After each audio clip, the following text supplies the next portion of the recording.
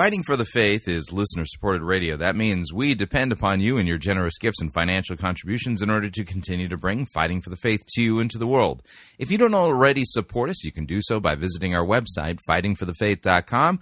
When you get there, you can click on one of our two friendly yellow buttons, or you can make your gift payable to Fighting for the Faith and then send it to Post Office Box 13344, Grand Forks, North Dakota, zip code 58208. And thank you for your support.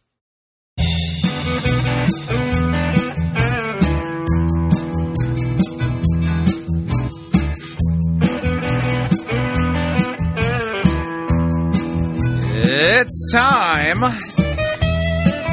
for another edition of Fighting for the Faith. Friday, May 13th, 2016. Have a little Friday the 13th game for you today. Those of you who remember Sesame Street will know the game well.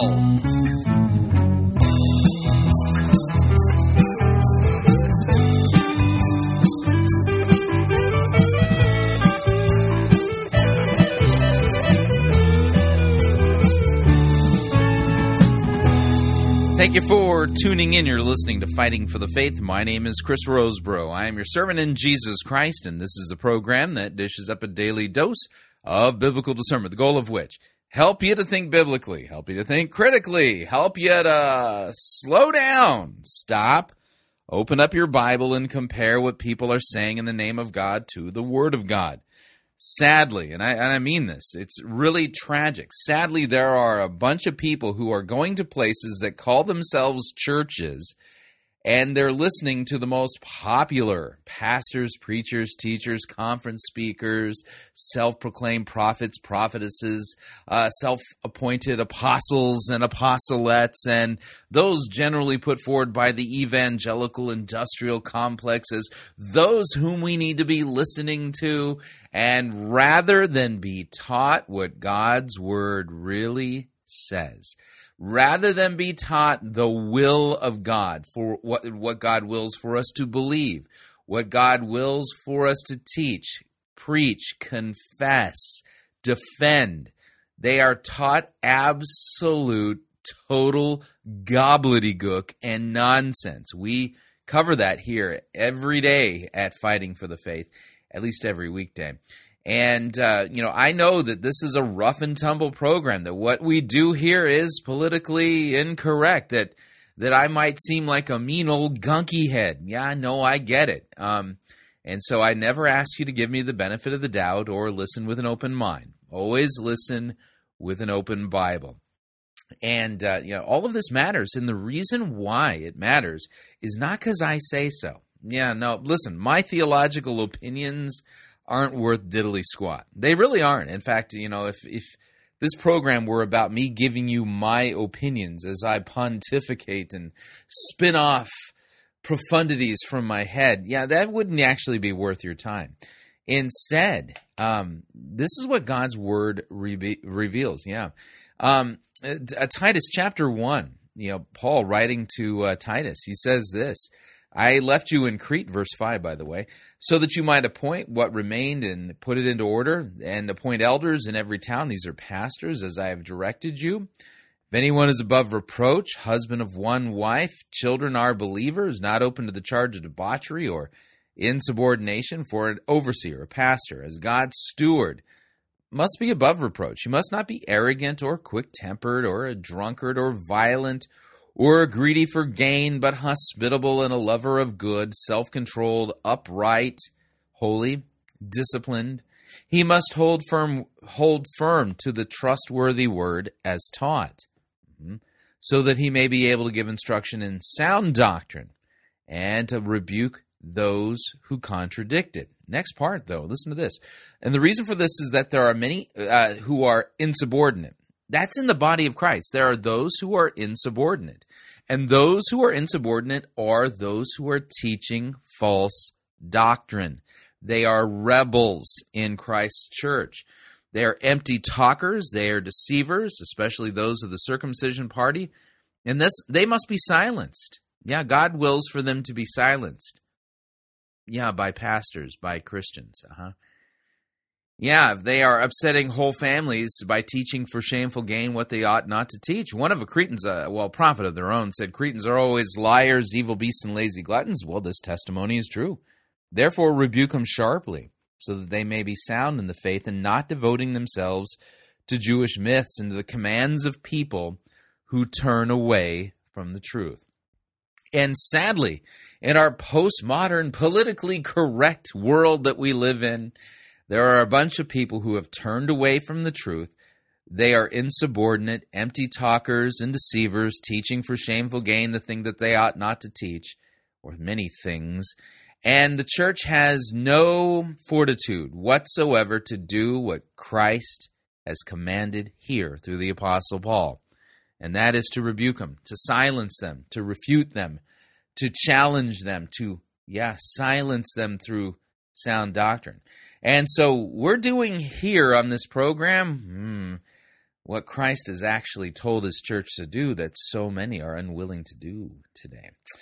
Yeah, I get it. Yeah, it's politically incorrect, but absolutely necessary, and this isn't about my opinions. This is about what the Word of God says. All right, let's talk about what we're going to do today. It's Friday the 13th, and I thought we would play a game. We've played this game before, but it's been a while since we've done that. And if you remember Sesame Street, they used to have a song, and the song goes, one of these things is not like the other. So what we're going to do, we're going to play that game today, and we're going to put forward 4 different things. Because, on Sesame Street, it's always 4 things. It's not 3, it's not 2, it's not 5, it's not 6, it's 4. We're going to put forward 4 things. We'll just kind of walk through it and see if you can figure out which one of these things doesn't belong. and maybe that's the wrong way of putting it. Which of these things is not like the others? I think that's the good way of putting it. And so what we're going to do is we're going to begin with a Victoria Osteen update as she explains to us, the doctrine of unplugged. The doctrine of unplugged. We'll switch gears, and then we will do a Perry Stone update as he takes us back to the future while he was preaching at Rod Parsley's building. And somewhere in there, we'll take a break, and then we'll also, in hour number 1, be covering Stephen Furtick's lesson on how the seed is on schedule. Yeah, he's going to be teaching us that important doctrine of how the seed is on schedule. And then in hour 2, we will be listening to a sermon by Martyn Lloyd-Jones, the late, great Martyn Lloyd-Jones. And he's going to be preaching on Romans chapter 4, verses 4 through 8. So let's see if you can figure out which one of these things is not like the other. But it's not just enough to figure out which one of these things is not like the other. The question is, why? This is the question you need to ask yourself. Why is it that this thing that is not like the others is so different than the others? That's kind of the idea here. So let's get into our game, and since we're playing a Sesame Street game, that requires us to, play some music. Here we go. One of these things is not like the others. One of these things doesn't belong. Can you tell which thing is not like the other by the time I finish this song? All right, so see if you can figure out which one of these things is not like the other, since we're going to start off with a Victoria Osteen update. That requires us to do this. When I'm feeling lonely, sad as I can be, all by myself in an uncharted island in an endless sea. What makes me happy fills me up with glee. Those bones in my jaw that don't have a flaw, my shiny teeth and me. My shiny teeth that twinkle just like the stars in space. My shiny teeth that sparkle and beauty to my face. My shiny teeth that glisten just like the Christmas tree. You know they walk a mile just to see me smile. Woo! Shiny Teeth and Me. That's right. That's Chip Skylark and Shiny Teeth and Me. We use that for the Osteen family and all things Lakewood. And so we're heading over to Lakewood as we listen to Victoria Osteen and her latest and greatest teaching on Well, unplugging, that great biblical doctrine, unplugging. Here's Victoria Osteen to explain. So the other day I sat down to work on my computer. And as I sat there, let me just tell you this first. I never turn off my computer. I just leave it. And it has a little mechanism that just puts it to sleep. So I came like I normally do. Got to my... Although getting the whiteout off of her computer screen is a constant hassle for the IT department out there at Lakewood. Just saying, Sat down at my computer ready to do some things. And I usually just wiggle my mouse and my screen comes on. Well, I wiggle my mouse and nothing happened. Mm-hmm. So I wiggled my mouse again and nothing happened. So I wiggled my mouse and started tapping on my keyboard. And nothing. Time to call IT, yeah. Happened. And I was like, oh no. I've heard before that computers can completely crash. And I thought, surely my computer didn't crash. I'm sure that it didn't. And stop calling your computer Shirley, Surely it's not gone. So I thought, well, I'm going to pick up the phone and I'm going to call the IT guys here at the church. And so I called and I got a hold of Nick and I'm like, Nick, my computer won't respond. What do I do? And he said, well, Victoria, he's been to my office before. He says, Victoria, just, check this cable and check that cable. So I'm checking it. Are they all tight? Yes, they're tight, Nick.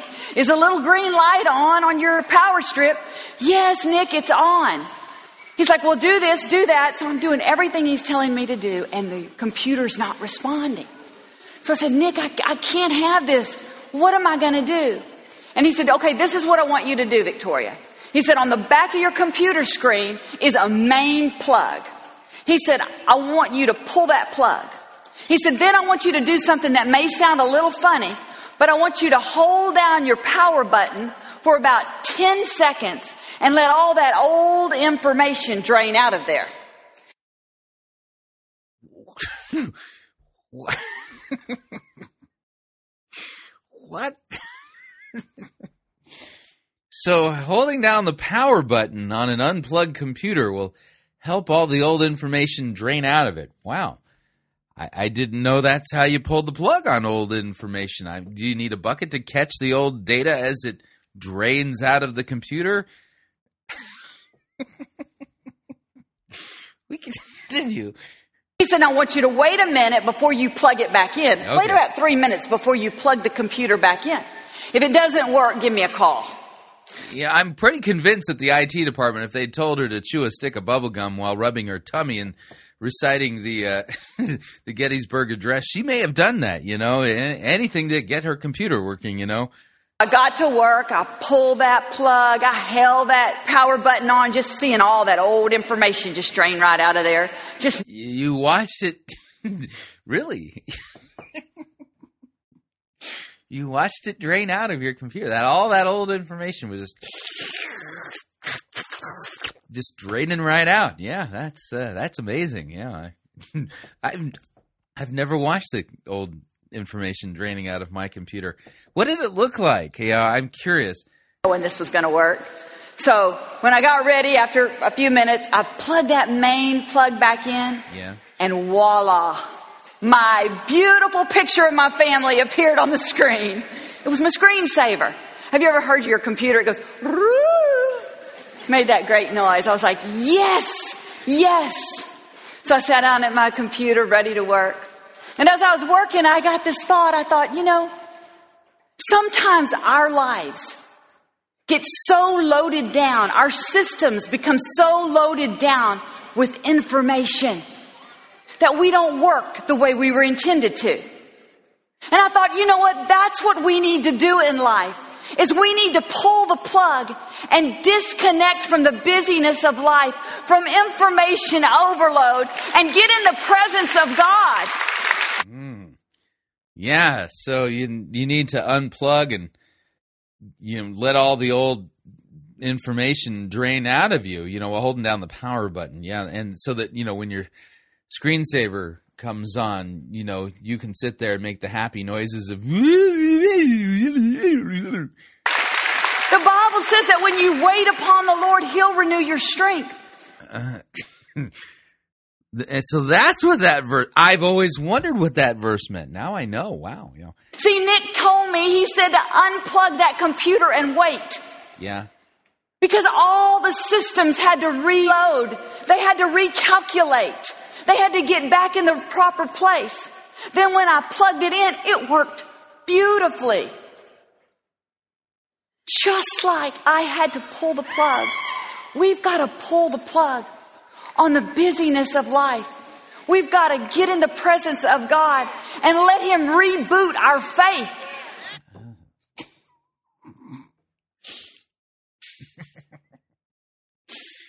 I've never tried that. Yeah. So have you had your faith rebooted yet? I mean, have you pressed the power button while you're unplugged so that the old data can, drain out? Yeah. Okay. So that's item number 1 in our little game today. It's time for item number 2. That requires us to play our song again. Here we go. One of these things is not like the others. One of these things doesn't belong. Can you tell which thing is not like the other by the time I finish this song? Yeah, in this case, by the time we finish this podcast. All right, so item number 2 is from Perry Stone, and since we're doing a Perry Stone update, that requires us to do this. I'm a nut. My life don't ever get in a rut. The head on my shoulders is sour loose, and I ain't got sense God gave a goose. Lord, I ain't crazy, but I'm a nut. Is it wetter underwater if you're there when it rains? Is it shorter to New York than it is by plane? Between myself and I wonder who's the dumber. Is it hotter down south than it is in the summer? I'm a nut. I'm a nut. My life don't ever get in a rut. The head on my shoulders is sore loose, and I ain't got sense God gave a goose. Lord, I ain't crazy, but I'm a nut. That's right, Leroy Pullins, and I'm a nut. All right, so item number 2 today comes to us from Perry Stone. Yeah, Perry Stone, he recently spoke at a prophetic conference of sorts at Rod Parsley's building. Notice I didn't say church. Rod Parsley's building. And while he was there, he was preaching on, well, that all-important prophetic insight known as Back to the Future. Yep, here's Perry Stone to explain. Here we go. From Cleveland, Tennessee, please welcome Dr. Perry Stone.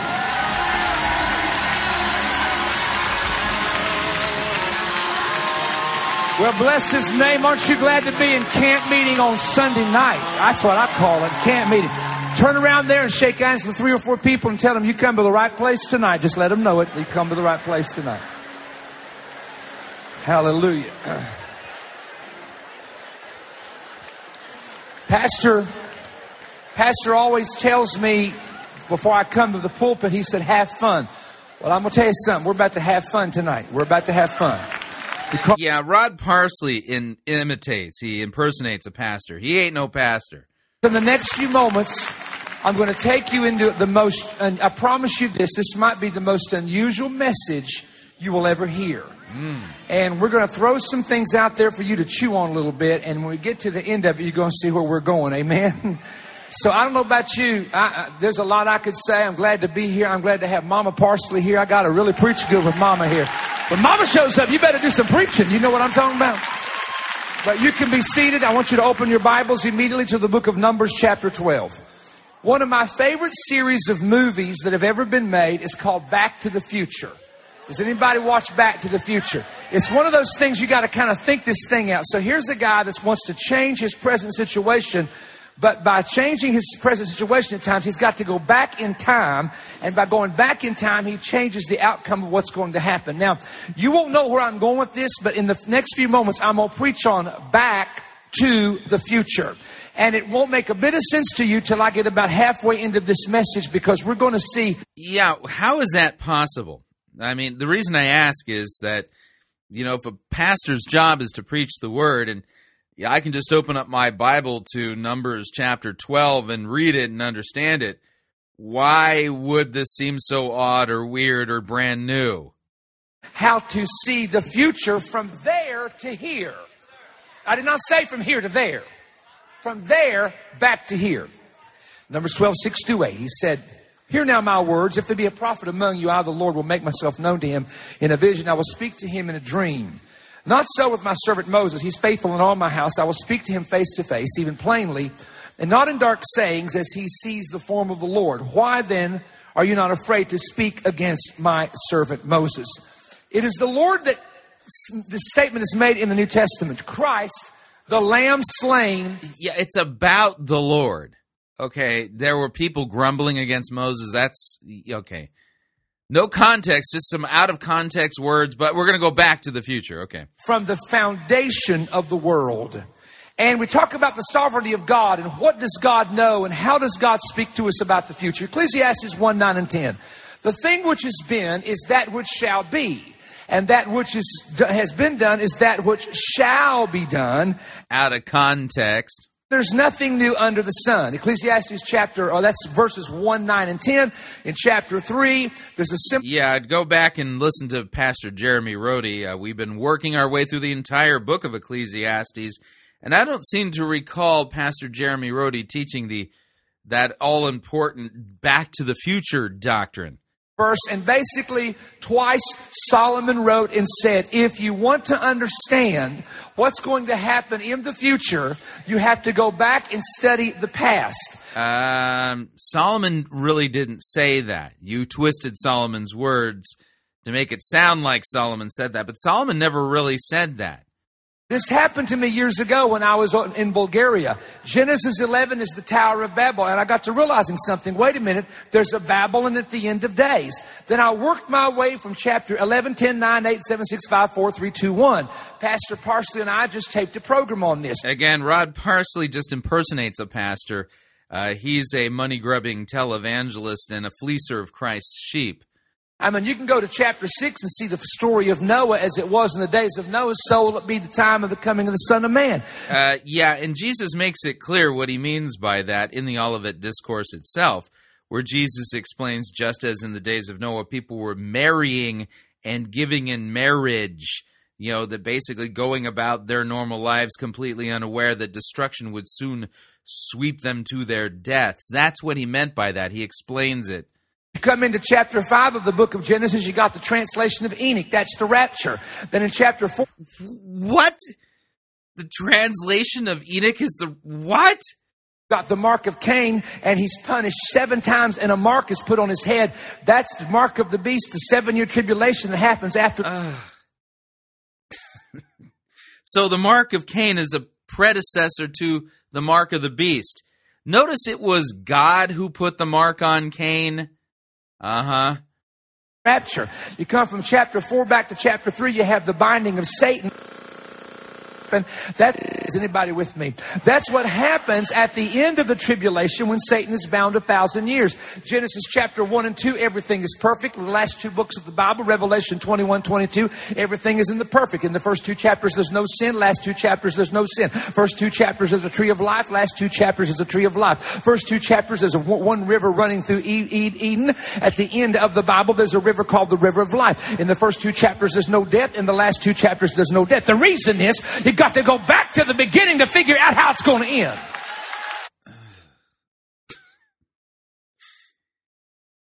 Yeah, this is total confusion. I did that real fast and may have lost a few of you, but it's all right. Now, I want to show you 3 examples tonight of something very odd. One of these, the first one, to be quite honest, is a little bit... Well, the first thing that's odd is your preaching and your message. Clearly odd and not in accord with sound biblical doctrine. It's like you're making stuff up. Speculation. The others can be proven, I believe, from the Bible in one of the most unusual things. First of all, I want you to consider the book of Revelation with me And I want you to consider the fact that when John begins to see the book of Revelation, he said, I, John, saw. But chapter 11, verse 1, an angel begins to speak with him. Later on in the study of the book of Revelation, you will discover that this is the seventh angel.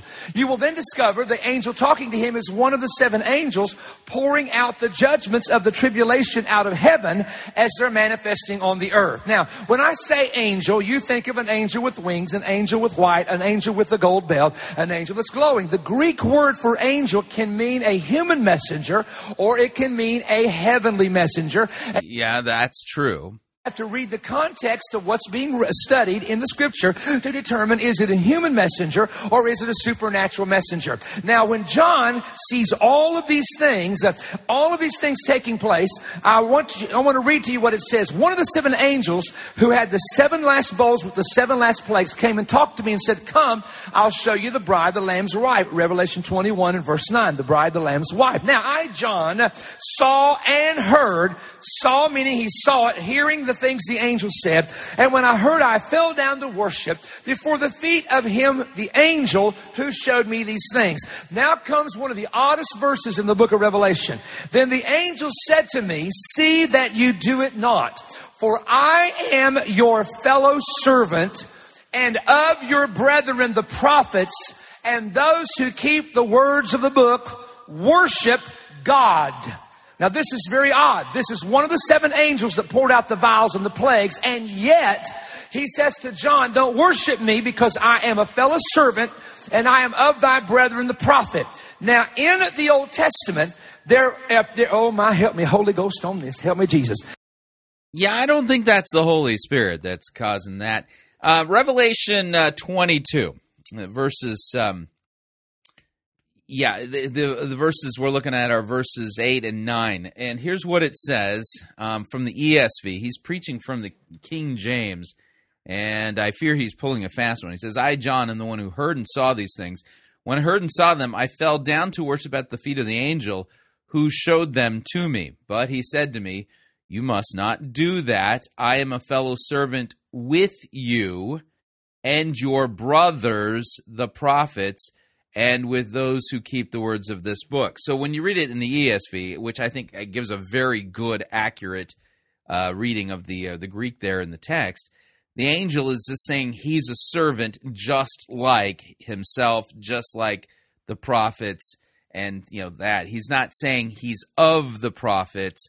That's not actually what the Greek says. So Perry Stone is engaging in a fast one here. Testament, you will discover that Old Testament prophets would predict certain things that were going to happen in the future, like in the tribulation.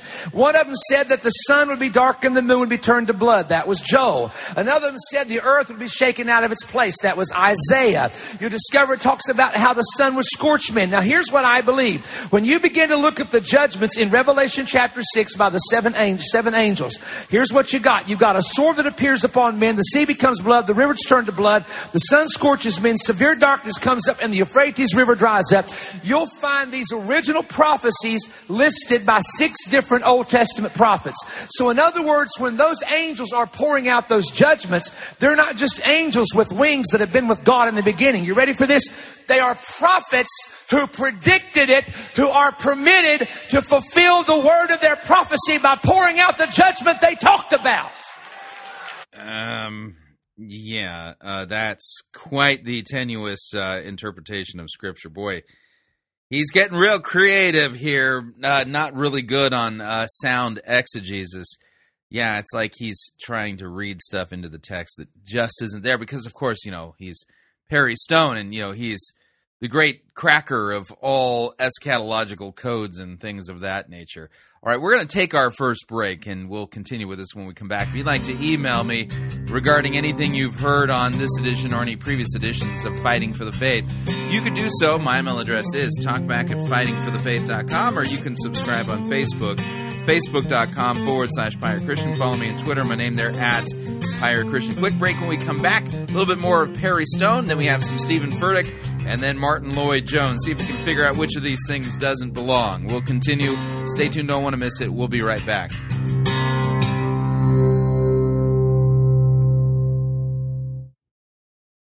Jesus did not die for your 401k. You're listening to Fighting for the Faith.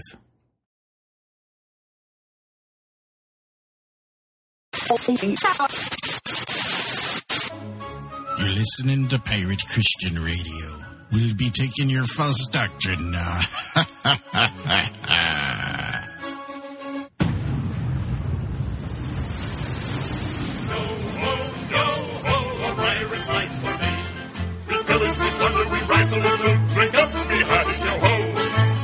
And ravage and don't give a hoot. Bring up the oddies, yo ho, yo ho, yo ho. A pirate's life for me.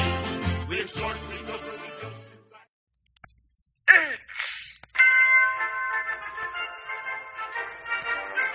Max Holliday's Birdcage Theater presents Church Day Select.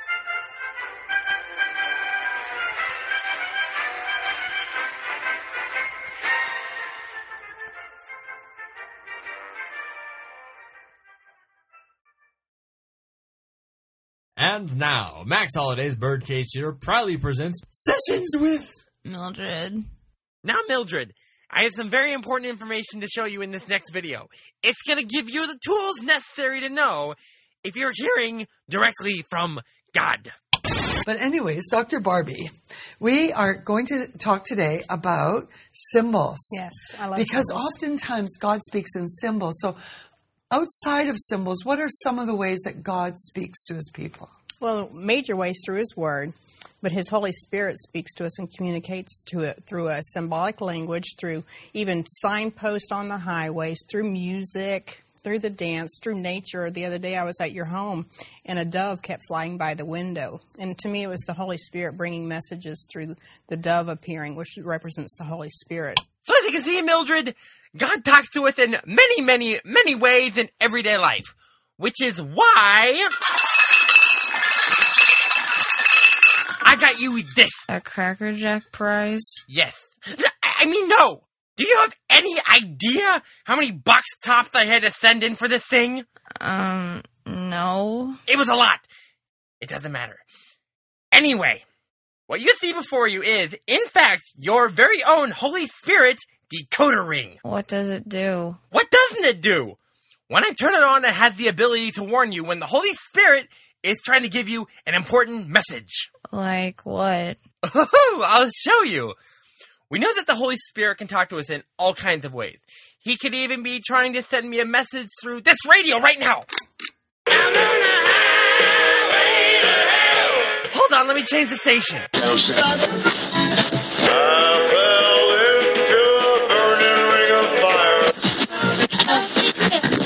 Where the bad folks go when they die? They don't go to heaven where the angels fly. Go to a lake of fire and fry.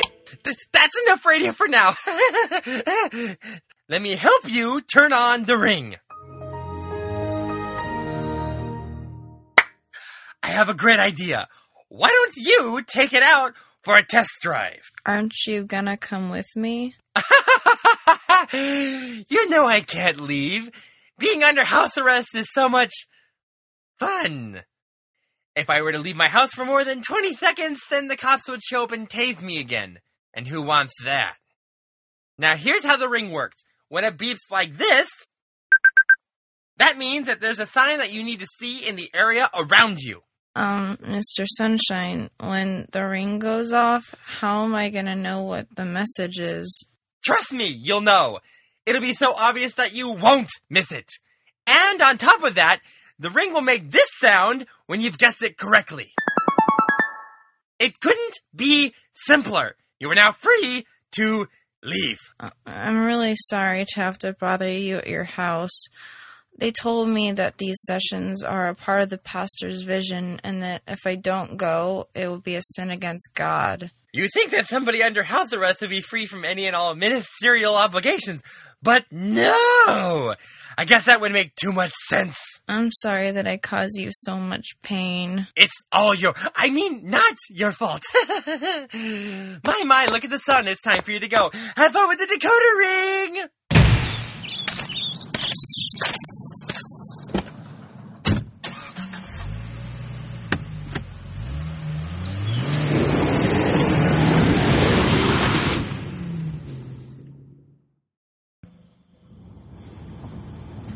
I wonder when this is gonna go off. I see a McDonald's.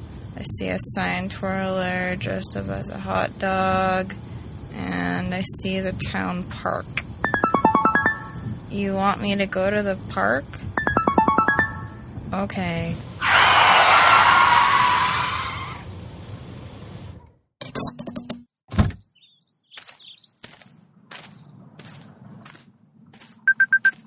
There's a dog eating grass.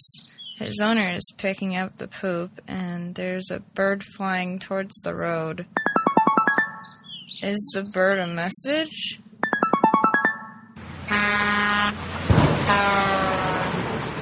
The little bird just got hit by the truck. I think I get the message.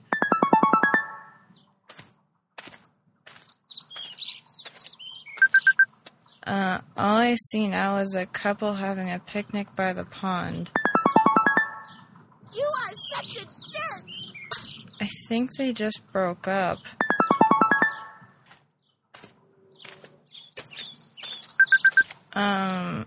There's a tetherball court, but there's no tetherball or rope. It's just a pole. I don't see any kind of message here. I think you're broken. I'm gonna take you off my finger now. Oh no, it's stuck. I'm gonna have to go get some soap from the bathroom.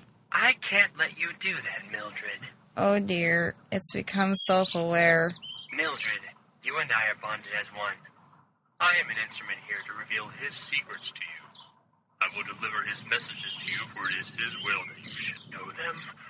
We are going to be together forever.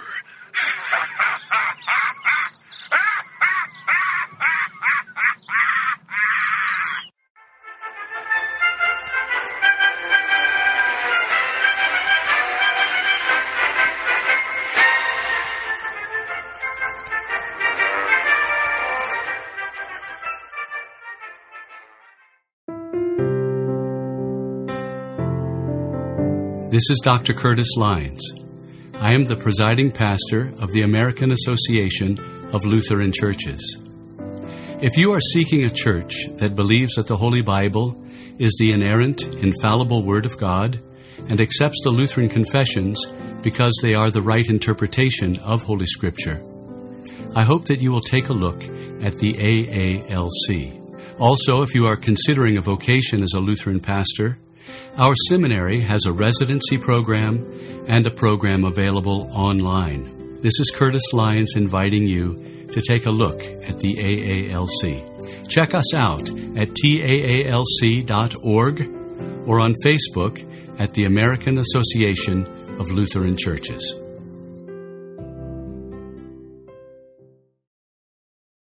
Hi, Chris Rosebrough here to talk about our longtime featured advertiser, Cheapo Air. Doesn't matter if you're traveling for business reasons or for pleasure. Doesn't matter if you're traveling within the United States or abroad. Cheapo Air is the place for you to save literally hundreds of dollars on your airfare, hotel rooms, and rental cars. Visit our website, fightingforthefaith.com. On the side of our website, you'll see our ad banners. Look at the ad banner for Cheapo Air and look on it. There's a promo code. Write the promo code down, click on the ad banner, and then book your travel at the Cheapo Air website, and you'll have the opportunity to enter that promo code for additional savings. Again, fightingforthefaith.com. Write down the promo code, click on the ad banner, and save money on your airfare, hotel rooms, and rental cars today.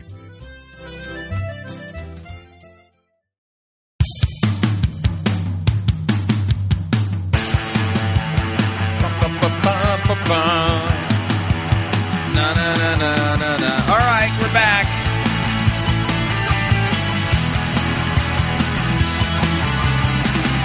Warning, listening to Fighting for the Faith could cause you to become supremely dissatisfied with your church. Yeah, that's one of the real dangers of listening to this program. Just a reminder, Fighting for the Faith is listener-supported radio. That means we depend upon you and your generous gifts and financial contributions in order to continue to bring Fighting for the Faith to you into the world. You can partner with us. That's right.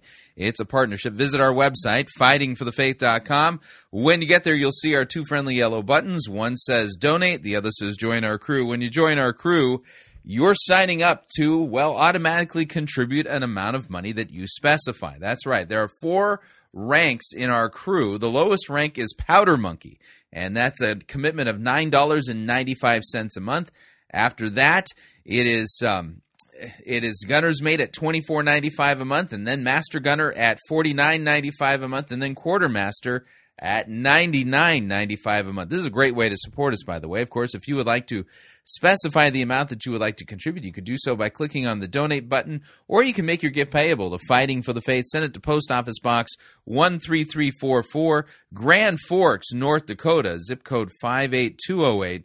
And let me thank you for your support. We truly, and I mean this, truly cannot do what we are doing here without it. All right, here's just a little bit more Perry Stone as we continue with our game. One of these things is not like the other. So here we go. Yeah. So I really decided to kind of mess with my secretary. You know, I have about 9 secretaries, and I called them all in. I said, I'm going to really mess with their mind on this one. I said, let me ask you, who was the 7th angel? They said, we have no clue. You're the prophecy, dude. And I read this verse. I said, who is this fellow servant? Who is this person that John saw? They said, I don't know. And I said, first, let me preface what I'm going to say by this statement. I said, do you understand that when Jesus was raised from the dead, Mary had been with him most of his ministry, and she did not recognize who he was? Do you know why? They said, no. I said, because he had white hair. Have you ever seen anybody that has black hair one minute and they have black hair and they have white hair? I know a guy that was almost hit by a train and over with. Have you read the text? Mary's weeping, and she has her back turned to Jesus. And when, he says to her, Mary, the text says she turns around. And that, oh man, no white hair is mentioned regarding Jesus in his resurrection accounts. You just can't make this stuff up. I mean, these guys have, they're not bound by what the text says. They'll just make stuff up because, they're so much smarter than the rest of us. Clearly those of us who actually rely on what the text says, we're not paying any attention. We continue.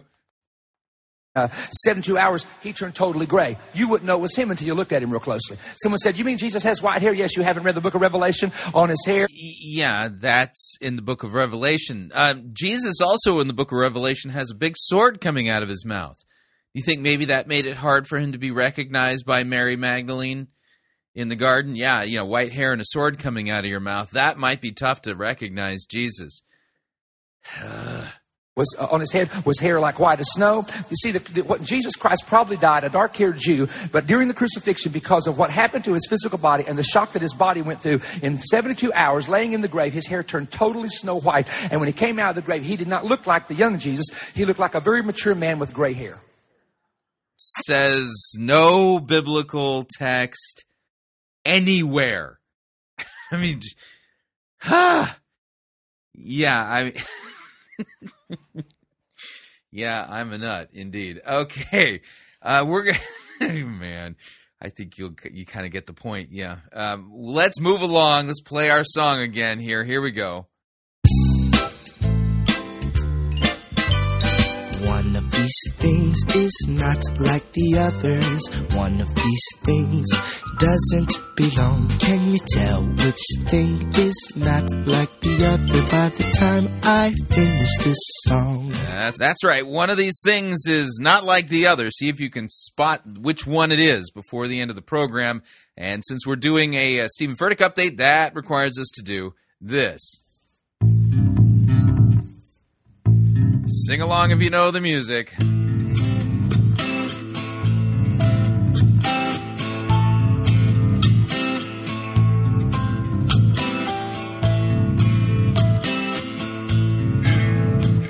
You walked up to the pulpit like you are a man of God.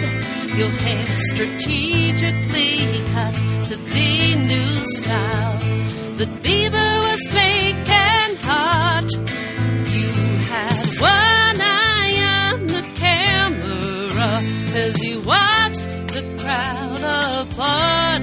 All of the pastors dreamed you'd be their mentor. You'd be their mentor, and you're so vain. You probably think the Bible's about you. You're so vain. I bet you think the Bible's about you. Don't you? Don't you? Fool me several years ago when I was just a baby sheep. Well, you told me we were made to serve, and my time was all you'd need. But you twisted up the Bible so no one else had said a peep. I was afraid, then I heard the real gospel, and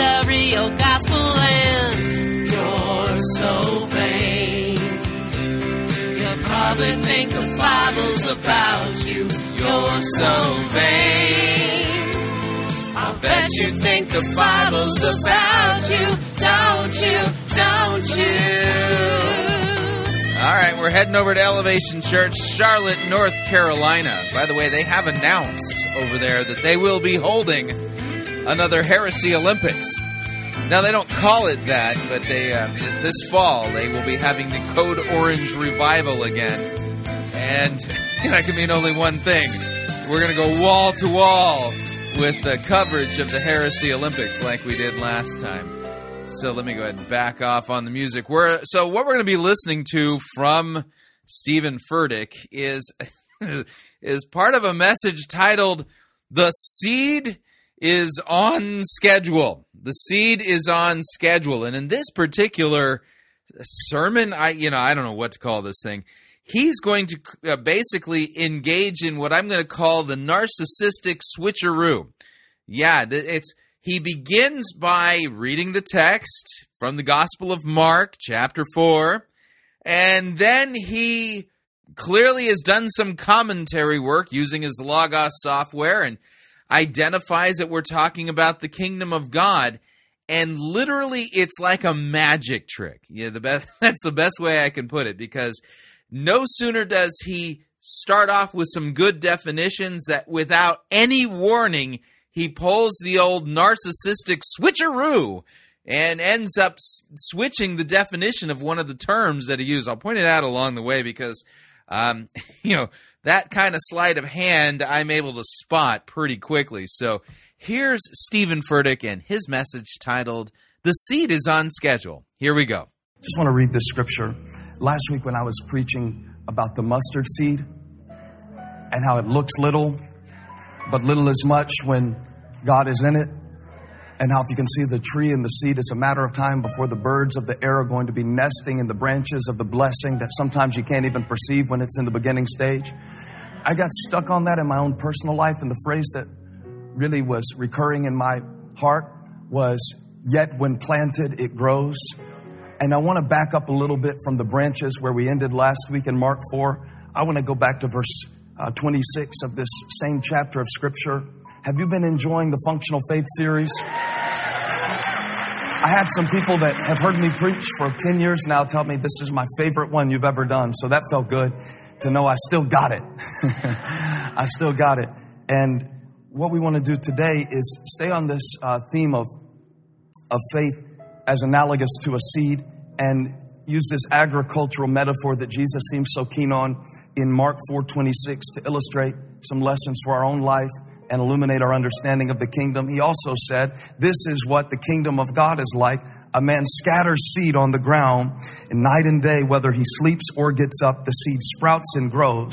Though he does not know how, all by itself the soil produces grain. First the stalk, then the head, then the full kernel in the head. As soon as the grain is ripe, he puts a sickle to it because the harvest has come. All right, so there's the text. One of Jesus's parables. All right, okay, let's see what he does with this. Wow. So I want to talk to you today with an encouraging word. I want to tell you that the seed is on schedule. What? The seed is on schedule. And we want to dig into this. Let's pray one more time. God, I ask that you would give me what these people need. You know good and well that I don't have what they need, but I know good and well you do. So make a transfer through my mouth in Jesus' name. Amen. You may be seated.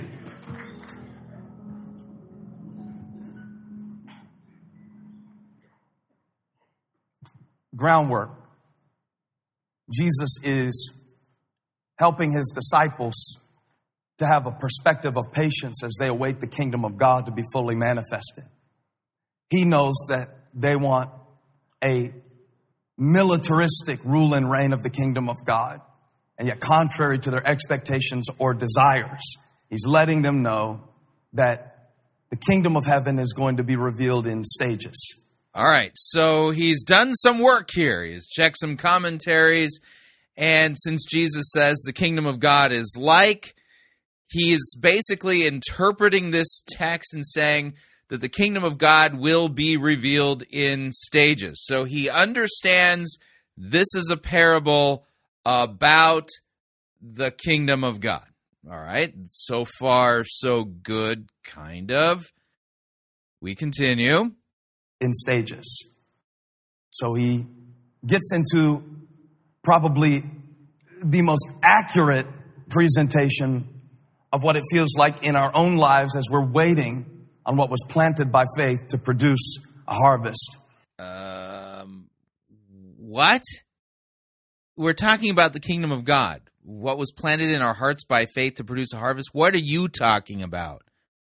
And he talks about different stages of faith. I think if you can realize that one thing about the nature of faith, that everything that God will reveal in your life is going to be revealed and accomplished in stages. Now, that's the switcheroo. There it happened so fast. Did you blink? Did you miss it? We were talking about the kingdom of God. Is the kingdom of God the dream destiny thingy that God has supposedly revealed in your heart? Answer, no, it isn't. So, I mean, he started off so well. I mean, he knows this has something to do with the kingdom of God. He's interpreting the parable as the kingdom of God is revealed in stages. And then he switches the definition of the kingdom of God to the dream destiny thingy that God has revealed in your heart, that he's going to reveal in your life in stages, which is not what this text is about at all. So the switcheroo has taken place. Narcissism will now reign in this so-called sermon. That you'll be much better off than expecting some sudden shift in your life that fixes everything. And I've preached all over the world now enough to know that you can get a reaction in any room if you announce a shift.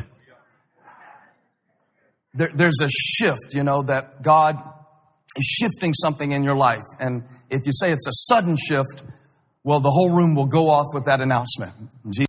What? Jesus said, it's a little bit more like what a seed does in the soil. So he wants you to know that. And he wants you to know that some things just take time.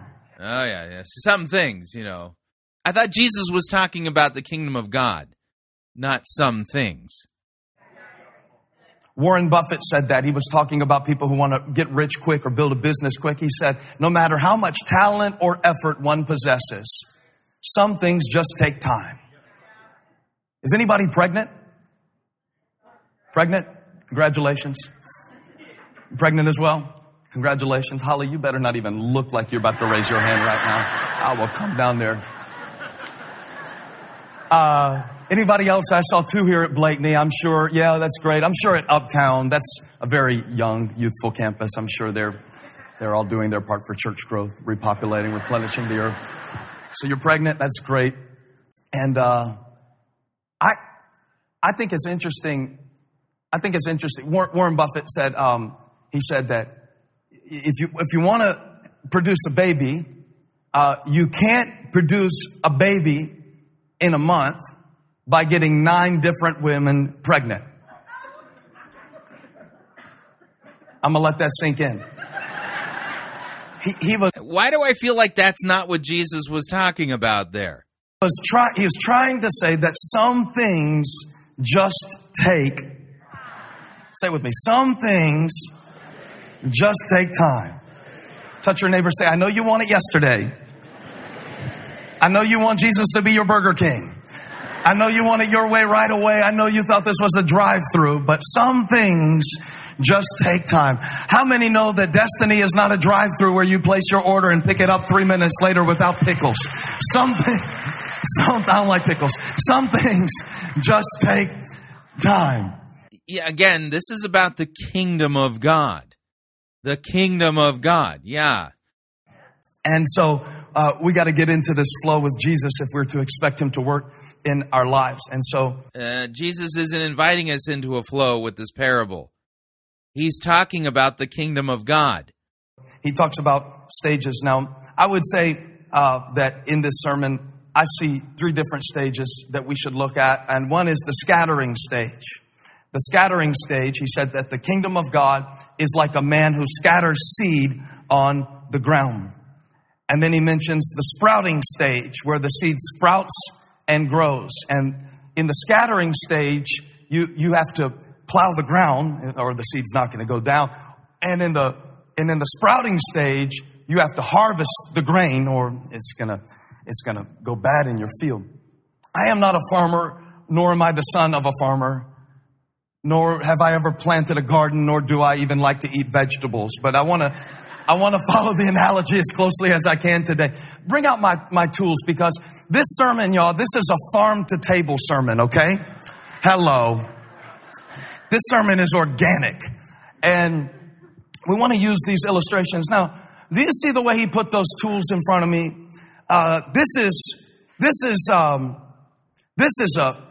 It's a scythe. Have you seen this before? This is a spade. Have you seen this before? Okay.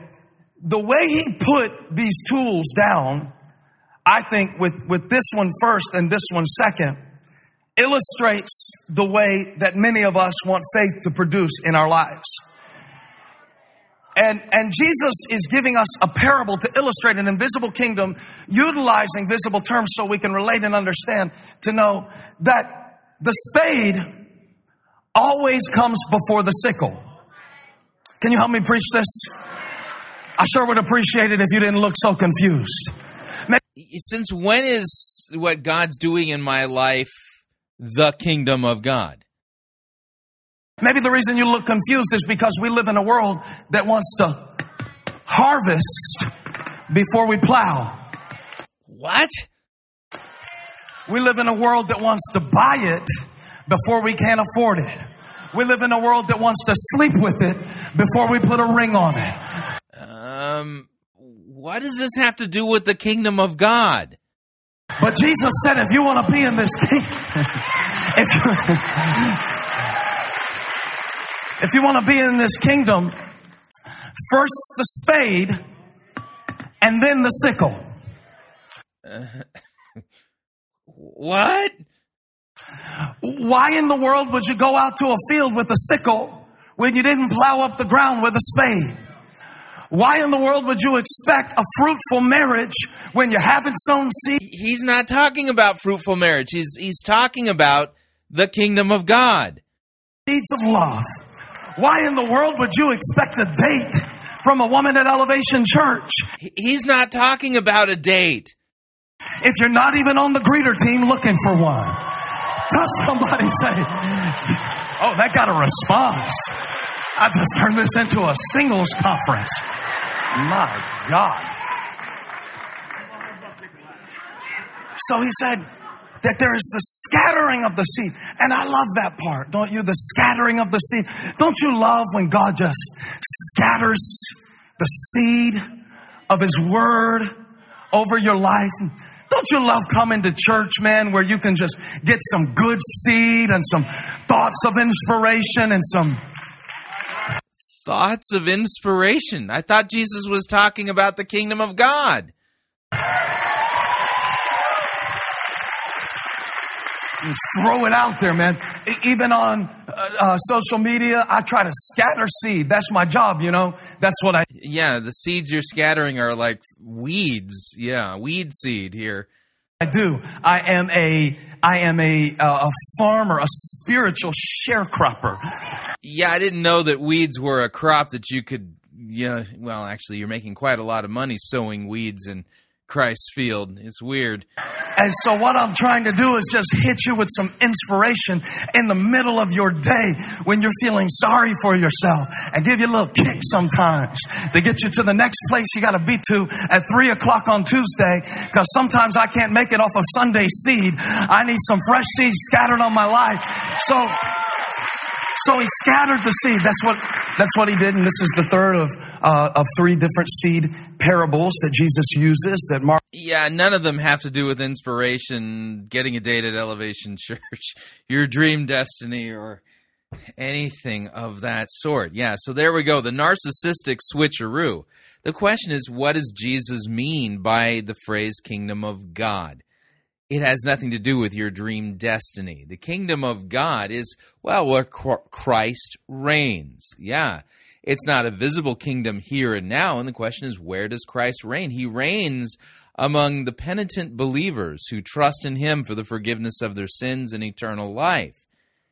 Yeah, this isn't about some dream destiny thingy that God is somehow... doing in your life or helping you get a date or anything. I think you get the point. I mean, it's just bizarre, absolutely bizarre. Talk about narcissistic switcheroo. All right, we are going to go to our second break. If you'd like to email me regarding anything you've heard on this edition or any previous editions of Fighting for the Faith, you can do so. My email address is talkback@fightingforthefaith.com, or you can subscribe on Facebook. Facebook.com/Pirate Christian. Follow me on Twitter. My name there, @Pirate Christian. Quick break. When we come back, we're going to, the number 4, the last one. See if you can figure out which one of these things doesn't belong. Stay tuned. Don't want to miss it. We'll be right back. Relevance Schmelevance. We preach Christ crucified for our sins. You're listening to Fighting for the Faith. Pirate Christian Radio Theater presents Death of a Salesman. Are ye a salesman? Why, yes, I am. Can I interest you in some...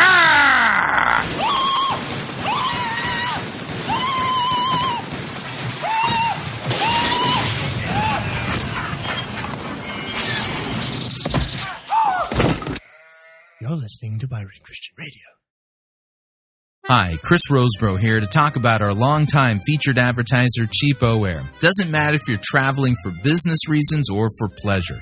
Doesn't matter if you're traveling within the United States or abroad. Cheapo Air is the place for you to save literally hundreds of dollars on your airfare, hotel rooms, and rental cars. Visit our website, fightingforthefaith.com. On the side of our website, you'll see our ad banners. Look at the ad banner for Cheapo Air and look on it. There's a promo code. Write the promo code down. Click on the ad banner and then book your travel at the Cheapo Air website, and you'll have the opportunity to enter that promo code for additional savings. Again, fightingforthefaith.com. Write down the promo code, click on the ad banner, and save money on your airfare, hotel rooms, and rental cars today.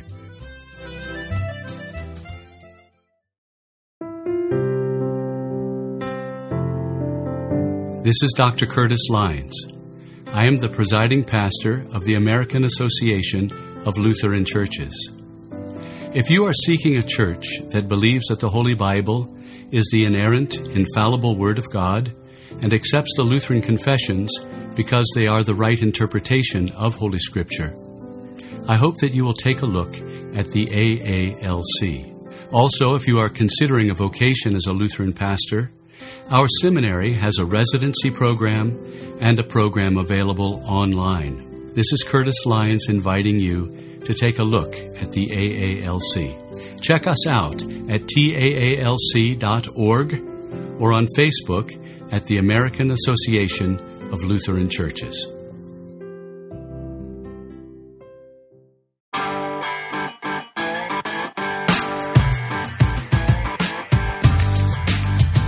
All right, hour number 2 of Fighting for the Faith. We're going to finish off our game for the day this Friday the 13th, 2016, in the month of May.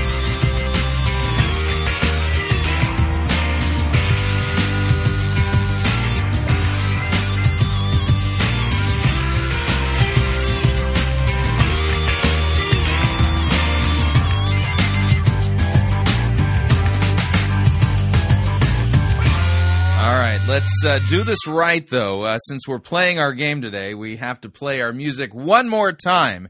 And I know you guys have been taking notes and carefully keeping track of the 4 different things that we are analyzing today as we play Sesame Street's game, One of These Things. Here we go last time around.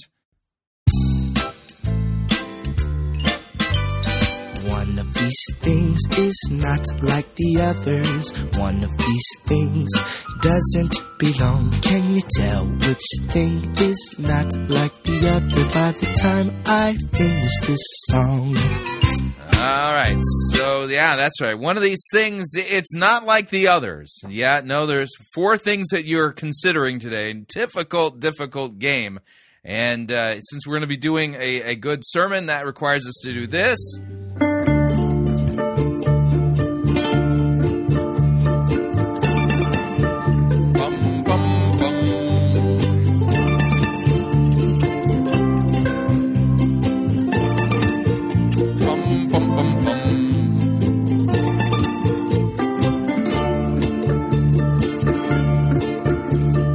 The good, the bad, the ugly, we review it all here at Fighting for the Faith. We're an equal opportunity sermon reviewing service. Today's sermon comes to us via the Martyn Lloyd-Jones Trust, their website, mljtrust.org. We're going to be listening to a sermon by the late Dr. Lloyd-Jones as he works his way through Romans chapter 4, verses 4 through 8. The name of the sermon is Justifying the Ungodly.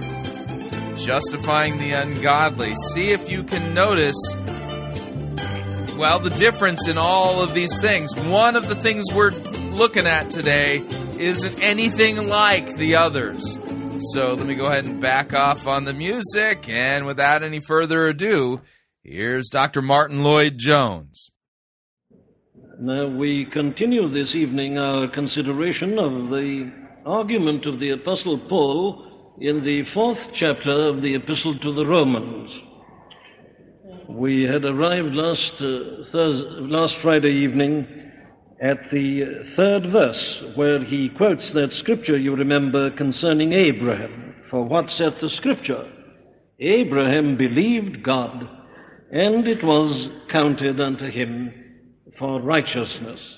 Now the apostle's argument, you remember, is this. He has laid down, he has displayed before them this great and central and most vital doctrine of justification by faith only. That has been his theme in the 3rd chapter, from verse 21 to verse 31 at the end. Now he takes up possible objections, and indeed there were many who were putting these objections forward, and particularly the Jews. Their feeling was that somehow or another this teaching, this preaching of the gospel, this doctrine of justification by faith in particular, seemed to them to be undermining the whole of the Old Testament, making the Old Testament unnecessary, dismissing it, throwing it overboard. So the apostle is very anxious to prove that this gospel message, far from contradicting the Old Testament, is not only a continuation of it, but, still more important, the doctrine which he is preaching is a doctrine that already is to be found in the Old Testament itself. Now, he sets out to prove that, you remember, by taking the case of Abraham, the father of the nation, the man to whom they always looked back, and of whom they were so justly proud. What, he says, has our father Abraham found in this matter of the flesh? For he says, if Abraham were justified by works, he hath whereof to glory. But he says that is unthinkable. No man can glory before God. Indeed, he says it's not merely a matter of argument, we have a scripture. And then he quotes that momentous statement in Genesis 15, verse 6, which we have here in the third verse. Abraham believed God, and it was counted unto him for righteousness. And you remember, we saw the content of that this believing of Abraham is not a mere believing in God in general. Abraham believed the gospel. You remember I quoted to you those words used by our Lord in that 8th chapter of John's Gospel. He said, Abraham saw my day and rejoiced in it. Now we must be quite clear about that. If we're not, we shan't be able to follow the argument. What the apostle is saying is that God revealed the way of salvation in Jesus Christ to Abraham. Abraham didn't understand it fully nor clearly, but he saw it. Abraham saw my day and rejoiced. And what Abraham did was to believe this way of salvation, this justification by faith, this giving to men of a righteousness by God himself, and it is the righteousness of Jesus Christ. Now that is the content of this word, believed. So often people think that Abram's belief just meant this, that when God said to him, come out of your country, Ur of the Chaldees, and go to Canaan, he believed him and did it. Of course it includes that, but there's much more. What God revealed to Abram, you can read it in the book of Genesis. Start reading at the 12th chapter and go right on to the end of chapter 17 and 18, and you'll see there that Abraham, if you like, was given a preview of the gospel. And God made a covenant with him in terms of the gospel of Jesus Christ. Abraham believed that, and it was that that justified him and was accounted unto him as righteousness. Very well. But you see, the apostle, having said that, isn't content to leave it there.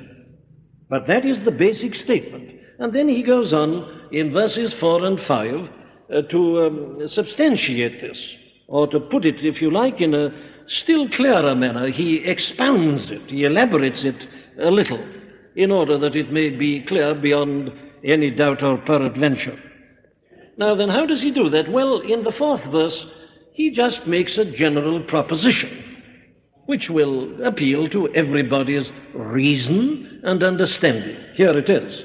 Now, to him that worketh, the reward is not reckoned of grace, but of debt. In other words, what he's saying is this. It's a simple illustration taken from ordinary life.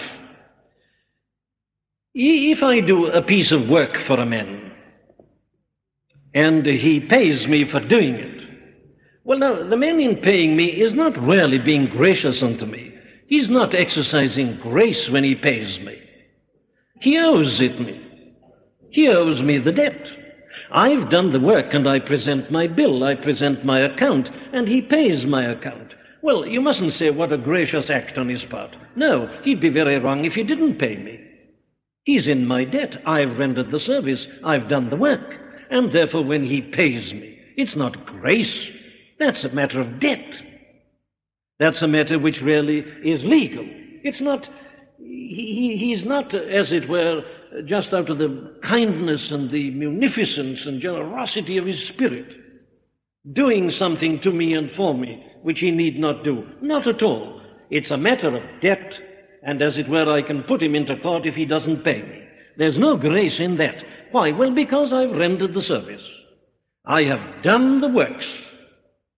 Very well, says the apostle. Now that's a general proposition about which everybody is prepared to agree. But then he comes in the 5th verse to put it positively. That was negative, you see. There's no grace involved in that, he says. But, in verse 5, to him that worketh not, who doesn't work, who doesn't produce works, but believeth on him that justifieth the ungodly, his faith is counted for righteousness. Now then, here is, I don't hesitate to assert, one of the most important verses in the whole of the Bible. I mean by that from the practical standpoint, from the standpoint of evangelism, if you like, or from the standpoint of becoming a Christian, there is really no more important verse than this particular 5th verse of the 4th chapter of the epistle to the Romans. Therefore, it is important that we should be perfectly clear about it. I'm asserting that this is the strongest statement concerning justification which this great apostle ever made. It is he who makes the clearest statements about justification by faith. But here he goes beyond anything that he says anywhere else. Now take as a comparison the way in which he put it in the 26th verse of the previous chapter. He says, to declare, I say, at this time, his righteousness, that he might be just, and the justifier of him which believeth in Jesus. Now that's a statement of the doctrine of justification by faith. He says, the man who is justified is the man who believeth in Jesus. But here you see it is much stronger. It is all the difference between saying, the justifier of him which believeth in Jesus, and saying, that justifieth the ungodly. Now then, you see the importance of this distinction. Let's look at his terms. Who is the man that is justified? Well, he tells us two things about this man. The first thing he tells us about him is that he's a man who worketh not. He doesn't do any works. He doesn't produce any works. The man he took in his illustration was a man who did work. To him that worketh is the reward not reckoned of grace. But now the contrast to him that worketh is him that worketh not. Here is a man who's got no good works to show. He's got nothing to recommend himself. He certainly can't present an account and a bill because he's done nothing. He's a man who is a failure. He doesn't work. He's got no works to show. That's the first thing, and the apostle obviously is very concerned to emphasize that, to bring out his contrast with the other. But then you see he goes beyond even that. The man who is justified is not only a man who hasn't got any good works to show, but he's actually ungodly. Justifieth the ungodly. Who is he referring to? Well, he's referring to Abraham. But you say Abraham was a very good man. I know that in one sense Abraham was a very good man, but nevertheless it is right to describe Abraham as he was by nature as ungodly. Indeed, we are all by nature ungodly. Now, I needn't keep you with this. The apostle has put that perfectly plainly to us in the previous chapter. He says, therefore, by the deeds of the law there shall no flesh be justified in his sight. He says the whole world has become guilty before God. He says all have sinned and come short of the glory of God, even Abram. And to come short of the glory of God, to be under the condemnation of the law, is to be ungodly. And this is, of course, what he has been saying about the entire human race. We are all by nature the children of wrath, even as others. There is none righteous, no, not one. Those are the statements of the Scripture. And, of course, the moment we really do become Christian, looking back, we see that we never have been godly. You see, these Jews thought that they were godly and that they were pleasing God. Those people, for instance, that we were reading about just now in the 8th chapter of the Gospel of John. Those people who were arguing with the Lord Jesus Christ, they said, God is our Father. We have one Father who is God. And he says, no, God isn't your Father.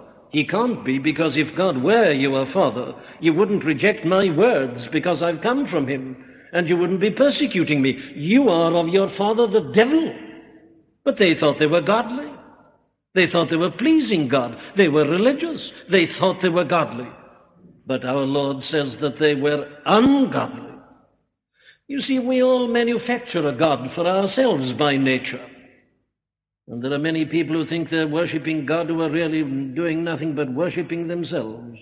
worshipping their own goodness. They've made a God of their own. And when they really meet the God who has manifested himself in the Bible, they hate him. They dislike him. When God tells them that they are so hopeless that they cannot save themselves, they resent it. And when God says that nothing but the death of his Son can redeem them, they feel it's a personal insult, the offense of the cross. Now that's to be ungodly. Very well, that's what the apostle is saying, that Abraham by nature, like all the rest of mankind since the fall of Adam, was ungodly. Now this doesn't mean that we're all before conversion as bad as we can possibly be. It doesn't say that. But what it does say is that we have all sinned and come short of the glory of God. Now then, the apostle's statement is that God justifies such people. No works, but more ungodly. Very well, what does this tell us about the doctrine of justification by faith only? Now, here I say is surely the clearest statement ever made concerning it. This is what I find. It establishes once and forever that justification is entirely God's action. He believeth, says the apostle, in him that justifieth the ungodly. It is he that justifies. It's entirely God's act. Apart from our actions, we have no works, no actions. It is God. The second thing that we see quite clearly, and we've already had to refer to this several times, but I must repeat it because people will persist in falling into this error. It shows that justification does not make us righteous, because God justifies the ungodly. He justifies us while we are still ungodly. He doesn't first make us godly and then justify us. No. What Paul says is that he justifies the ungodly. Not the ungodly made godly. Not the unrighteous made righteous or become right. No. They are justified as they are, without works and while still ungodly. Now, again, you see, we must emphasize that that is where the Roman Catholic teaching is not only dangerous, but is a complete denial of the biblical teaching. They teach this, as you remember, that by our baptism we are made righteous and godly. Righteousness is infused into us, injected into us, put into us. And then they say that because we've been made righteous by our baptism, we are justified. But you see, that is to say that we are justified because we are sanctified, which is the exact opposite of what the apostle is saying. No, we are justified while we are still ungodly. There is the prisoner at the bar. He is guilty before the law. He's got no plea whatsoever, nothing to say for himself.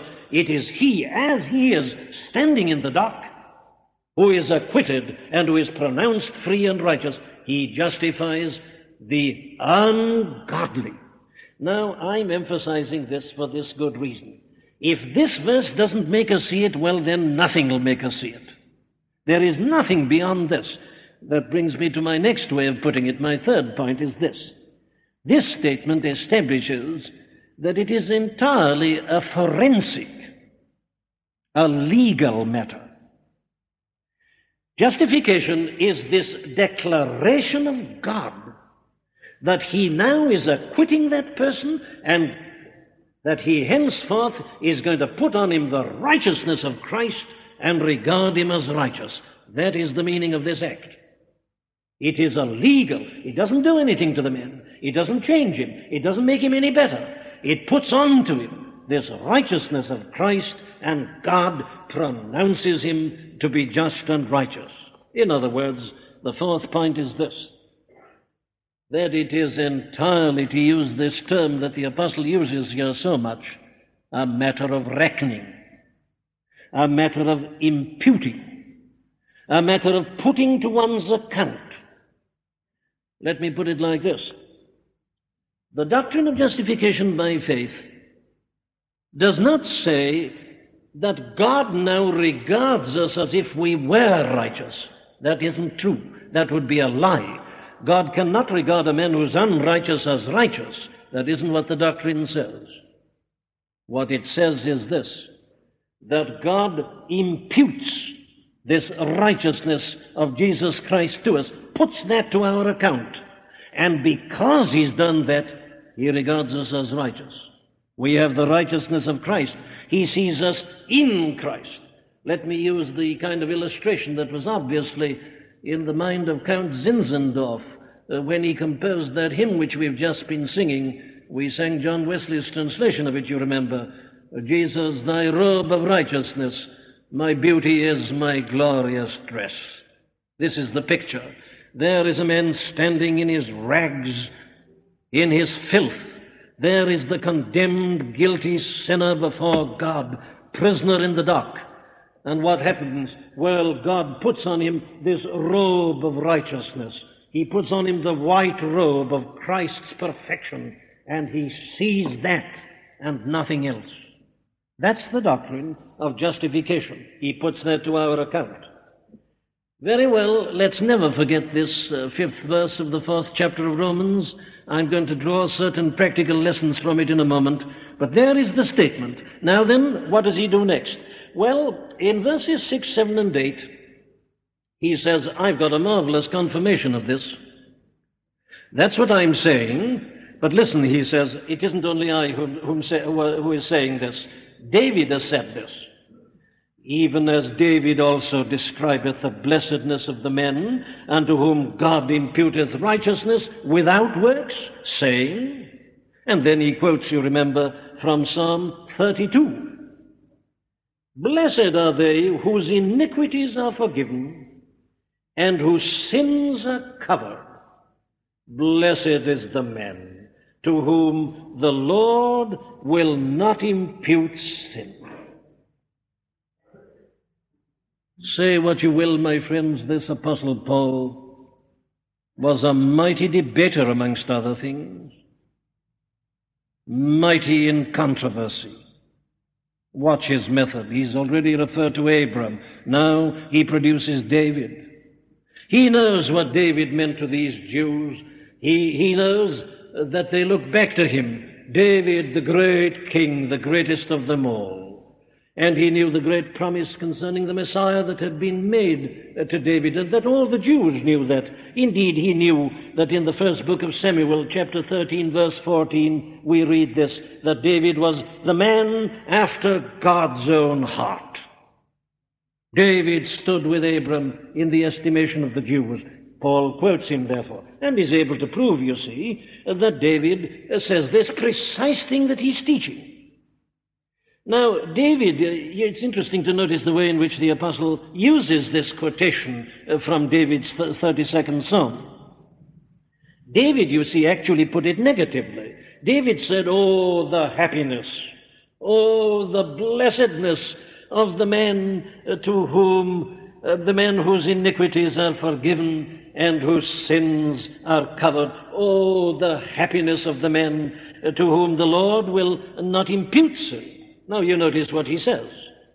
Here is the happy man. Here is the blessed man. Here is a man who's right with God and who's in the favor of God. He's a man whose iniquities are forgiven. He's a man whose sins are covered. Something's put over them. Yes, but you notice this other interesting statement. He's a man to whom the Lord will not impute sin. He won't reckon sin. What does that mean? It means this. The man has sinned. The man has committed sin. Well, why is he a blessed man? Oh, he's a blessed man for this reason. That though he has sinned and is guilty of many sins, God will not put down those sins to this man's account in his heavenly ledgers. He might do so. He has a perfect right to do so. But, says David, blessed is the man to whom God doesn't reckon the sins. He doesn't put them down in the account. He leaves them out. He's sent them away. He's covered them up. He's forgiven them. Now, this, you see, is very vital, isn't it, in support of the apostles' doctrine. David has said that long ago in the 32nd Psalm. Now, David, you notice, puts it in a purely negative manner. He says, "Blessed is this man to whom whose iniquities are forgiven and whose sins are covered, to whom the Lord will not impute sin." That, in a sense, is forgiveness, isn't it? Now, that is negative. And David, actually, in the 32nd Psalm, doesn't go any further at all. But you notice how Paul interprets him. He says, "Even as David also describeth the blessedness of the man unto whom God imputeth righteousness without works." Now, this is a very important point. That is Paul's interpretation of David's psalm. And of course it is right. God never leaves us in a negative position. God doesn't merely forgive us our sins. You see, somebody can forgive you and yet feel rather distant toward you. If you've done something against somebody, that person may say, "Well, very well, I won't put you in court, I won't punish you, I'll let you off, I'll forgive you." But that doesn't mean that you're reconciled fully, that you're in a position of harmony with one another, that you're fully received back. Forgiveness is only the negative aspect, and God never stops at that. God always goes on. God is never satisfied with anything less than reconciliation. Well, is it right for Paul to do this? Well, yes, it is for this reason. That forgiveness is the first step in the process that leads to full reconciliation. David only mentions the first step, meaning by that the first step is going to take it all in. Now, the Apostle Paul, in a very interesting place, does exactly the same thing himself. Those of you who are familiar with the Epistle to the Ephesians will remember that the 7th verse of the 1st chapter of the Epistle to the Ephesians says this: "In whom," referring to the Lord Jesus Christ, "in whom we have redemption through his blood, the forgiveness of sins." Now, redemption means complete salvation. But Paul says, "In whom we have redemption through his blood, the forgiveness of sins," as if the whole of redemption were nothing but the forgiveness of sins. It is Paul himself who says in many places that redemption means justification, sanctification, final deliverance of the body, glorification. Redemption is the whole thing. And yet he seems to describe it here as if it were just the forgiveness of sins. Well, that's just a manner of speech. He mentions the first step. And if God takes the first step, he will always take all the others. So you can leave it at the first step. It suggests and adumbrates the entire redemption. Now then, Paul is just here reminding us that David in Psalm 32 is doing exactly that very thing. He just puts it in terms of iniquities forgiven, sins covered, and God not imputing our sins to us. Very well then, who is the blessed man? Let me put it to you like this. The man who is truly blessed is the man whose sin is forgiven as debt, whose sin is covered up so that God will never look at it again. He is one to whom it is never going to be imputed as a crime. There is the negative aspect, but it goes beyond that. He is also one to whom God reckons this righteousness of Jesus Christ. Now that is the doctrine of justification by faith. Here are we all of us, sinners in the sight of God. What does the doctrine tell me? It tells me this: as I am there standing, my debt is cancelled. My sin is covered. God casts it into the sea of his forgetfulness. He will never look at it again. He'll never see it again. It's blotted out of his sight for all eternity. And I shall never be charged with it as a crime. I am completely delivered from it. But on top of all that, God puts to my account and reckons to me this righteousness of Jesus Christ, his Son. Now then, what the apostle, you see, has demonstrated is this: that has always been God's way and method of dealing with men in sin. It was what he did to Abraham. David says that he does it. So we've got the two greatest possible Jewish authorities agreeing with the doctrine of justification by faith only. Now then, you see what it comes to. It is always this question of reckoning. It is always this matter of imputation. So let me once more state this great and most blessed doctrine. This is what the doctrine of justification by faith teaches us. God does not reckon our sins to us. But you may say, how can he do that and still be God? We have committed these sins. How can God not reckon them to us, though we have committed them and are guilty of them? The answer is this: he has reckoned them to his only begotten beloved Son. Now I read to you that portion out of 2 Corinthians chapter 5 because the great apostle puts it there so plainly and so clearly. God was in Christ. Through Christ, he means. God was in all that he did through Christ. What was he doing? God was in Christ, reconciling the world unto himself, not imputing, not reckoning their trespasses unto them. Well, what did he do then? He reckoned their trespasses unto him. God, you remember, he says in the last verse, hath made him, Christ, to be sin for us, though he knew no sin.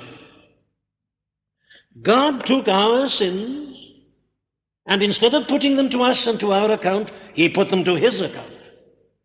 He put them on him, and he punished them in him.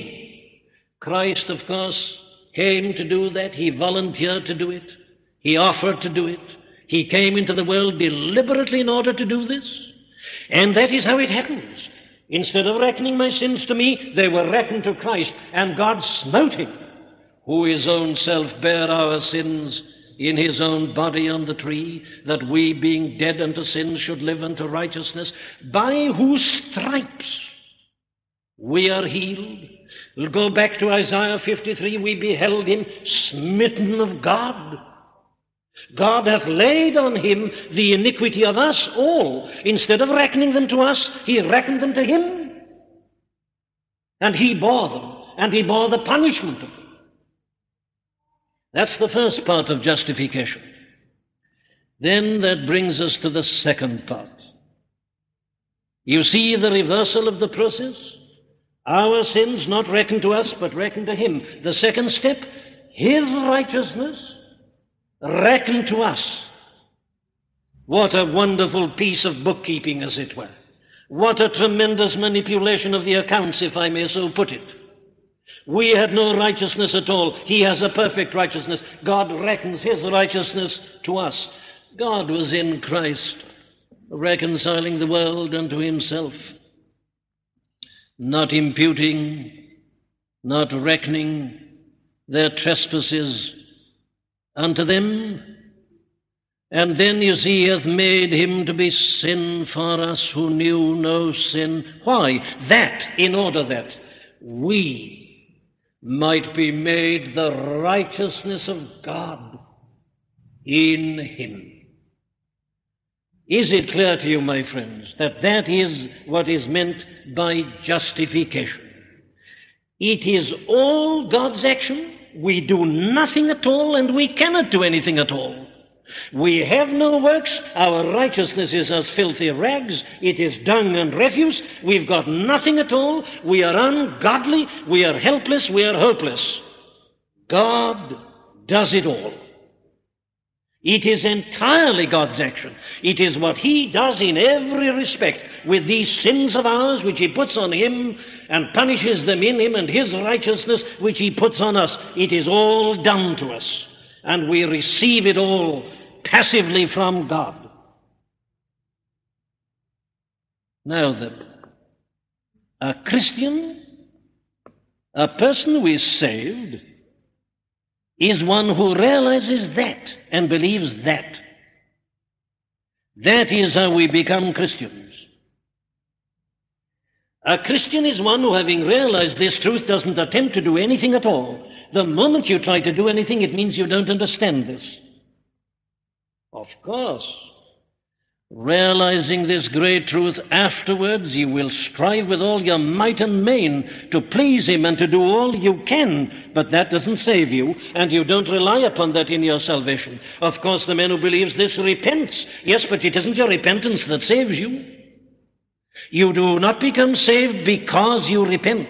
You do not become saved because you believe the gospel. You become saved because God justifies you by the righteousness of Jesus Christ. We have no works at all. Faith is not of works. We have nothing whereof to boast, nothing whatsoever. It is entirely the action of God. Now, a Christian is one who sees that and who rests upon it. Let's be clear about this. Shall I ask you a question? Are you a Christian? Are you saved? Well, now this is how you discover the answer. Have you ceased altogether to look at yourself or to yourself in every shape and form? And are you looking only and entirely and utterly to the Lord Jesus Christ, the Son of God, and what He has done on your behalf? Would you know for certain whether you're a Christian? Here's the answer. Do you realize that you can do nothing? That you can do nothing at all about making yourself a Christian? I'll go further. Have you ceased to attempt to do anything? Salvation is entirely the free gift of God. It is a gift which is given to the ungodly. So you see, if you start saying, now I feel I ought to be doing, the moment you say, but now, I say you haven't got it, you're not a Christian. So that brings me to my most searching test of all. Do you believe now at this moment, just as you are, that you become a Christian exactly as you are, entirely through what God has done in Jesus Christ on your behalf? This time element is very important. If you say to me, no, but wait a minute, you don't expect me really to be able to settle that here and now. Oughtn't I to go back and decide that I must pray more, that I must read my Bible more, that I must stop doing certain things and start doing... No, the moment you begin to talk like that, you haven't seen it. If you feel that you've got still to do something, that you ought to weep more, or that you ought to feel sin more, or that you ought to have a greater sense of conviction, or anything, I don't care what it is, if you're going to bring in anything, you haven't seen it. For the doctrine of justification tells us that God justifies the ungodly as they are. Doesn't wait to make them godly first. Doesn't expect them to do it. He says they can do nothing. They've got no works. That's the whole doctrine. Abraham just believed, didn't do anything. David says, oh, the blessedness of this man whose sins are thus dealt with, which really means ultimately, says Paul, that he accepts this doctrine that God imputes righteousness to him. If you can't see that you can become a Christian now at this moment, you are not seeing the doctrine. The moment one sees this doctrine, one says, well, yes, I am as capable of becoming a Christian now as I will be in 1,000 years. If I went home and went out to the world and became a monk or a hermit and spent my whole days in fasting and sweating and praying, I'd be no nearer than I am now. Thank God. God justifies the ungodly. Nothing in my hands I bring. Simply to thy cross I cling. Just as I am, without one plea, but that thy blood was shed for me, and that thou bidst me come to thee. O Lamb of God, I come, just as I am, and waiting not to rid my soul of one dark blot. To him whose blood can cleanse each spot. O Lamb of God, I come. That's the Christian confession. That you realize that you're ungodly, that you're guilty before God, that you deserve nothing but punishment and hell, that you've got nothing to recommend you, that you can never produce anything to recommend you. But that God, in his infinite love and kindness, sent his Son into the world in order to deliver you. In his perfect life of obedience, in his atoning, sacrificial, substitutionary death upon the cross, when he took your sins upon him and received their punishment. That's it. That you see that. So you don't have to do anything. And you don't say, oh, give me a moment, give me time. No. If you had, I say, 1,000 years, it would avail you nothing. You can see it now. It's God who does it all, and he does it in spite of us, in spite of our being what we are. We become a Christian immediately. It is this giving to us, this reckoning to us of the righteousness of Jesus Christ. Iniquities pardoned, sins covered,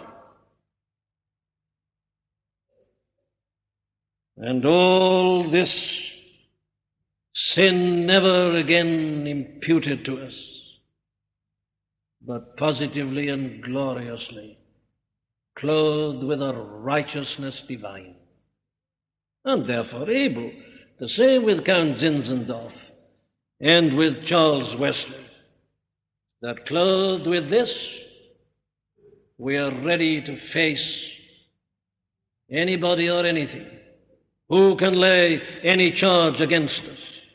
Midst flaming worlds in this array, bold will I hold up my head, not relying on myself, but relying only upon this righteousness of God in Jesus Christ, which God, in his infinite love and mercy and kindness and compassion, has given to me freely through the instrument, the channel of faith.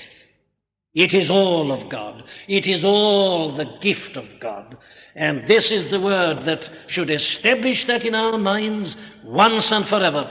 God justifies the ungodly while he is still ungodly, and then makes him godly. Amen.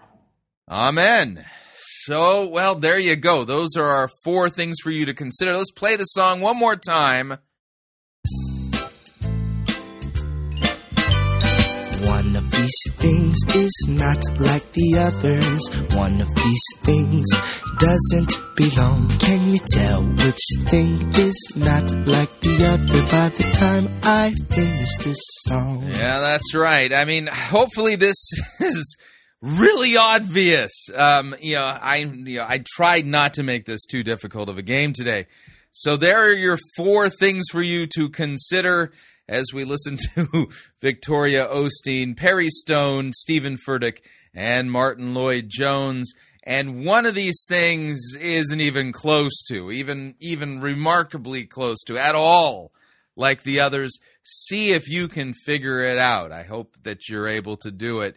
If you'd like to email me regarding anything you've heard on this edition or any previous editions of Fighting for the Faith, you can do so. My email address is talkback@fightingforthefaith.com, or you can subscribe on Facebook, facebook.com/Pirate Christian. Follow me on Twitter, my name there, @Pirate Christian. Till next week, may God richly bless you in the grace and mercy won by Jesus Christ, his vicarious death on the cross for all of your sins. Amen.